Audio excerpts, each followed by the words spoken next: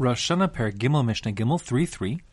The next three Mishnayos will discuss which animal should be the source of the shofar for various times in the Jewish calendar when one is required to blow the shofar. So there aren't just one on Rosh Hashanah, but actually three different times where one is required to blow the shofar. One is every Rosh Hashanah, the first day of Tishrei, as we know the mitzvah. The second is on the 10th of Tishrei, that's Yom Kippur, on the Yovel, the Jubilee year, which happens once every 50 years. The purpose of that blowing is to announce and to effect the release of all Jewish slaves. Even a Nirtza, someone who decided he wanted to stay in slavery, working for his master in perpetuity, goes free at the Jubilee year upon the 10th of Tishrei, when that shofar is blown, as well as the return of ancestral lands to their shevet, their original owner, in Eretz Yisrael. And then there's a third time, which is the mitzvah d'oraisa, is to blow trumpets, not a shofar, but trumpets, at the time of national calamity, specifically wars, but the truth is, as we'll see over there, also other types of national catastrophe and impending catastrophe, Rahman al-Islam. So there's the mitzvah to blow trumpets, and in the Beis HaMikdash, in all three of these scenarios, Rosh Hashanah, the Yom Kippur of the Yovel year, as well as when there's public Tarnesios, fast days, decreed because of different impending calamities, both trumpets and shofar are blown in the Beis HaMikdash. And the focus of our Mishnah will be what goes on inside the Beis HaMikdash. The source that reason to blow both shofar and trumpets is actually a pasuk in Tehillim. The pasuk says, "B'chatzrotzros v'kol shofar hariyu l'fnei hamelech Hashem."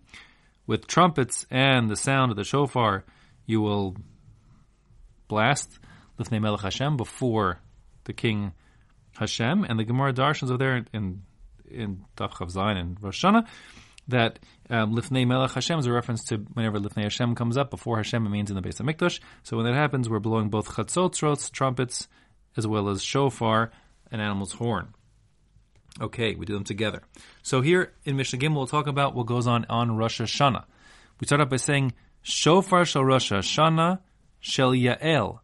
The ideal source for the shofar, the horn blown in Rosh Hashanah, is from the animal called the Yael, says the Tanna Kama. Most identify the Yael as the ibex. These are kind of like mountain goats, if you will, that live in Eretz Yisrael. You have to sort of see what it is. They're famous for having very long, impressive horns. The horns actually kind of bend back. Nevertheless, they're bending back. They're only bending back in that one dimension, and therefore the Mishnah says they are pashut. They are straight.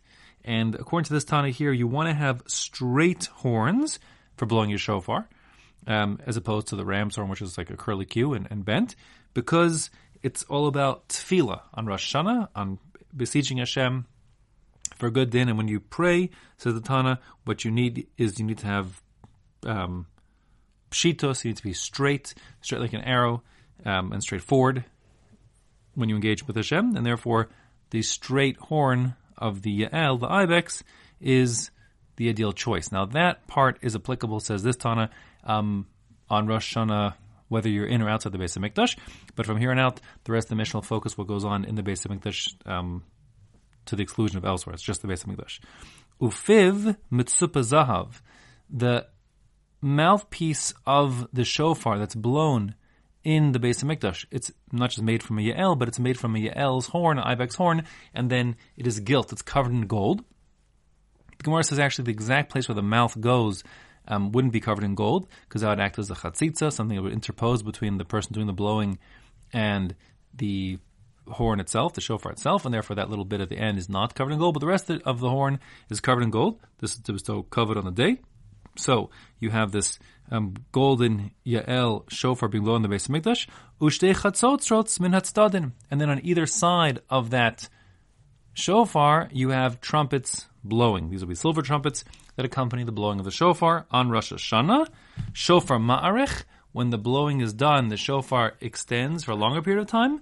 V'chatzotzros mekatzros, and the time that they blow the trumpets on either side is for a shorter duration of time, so that the shofar continues on afterwards.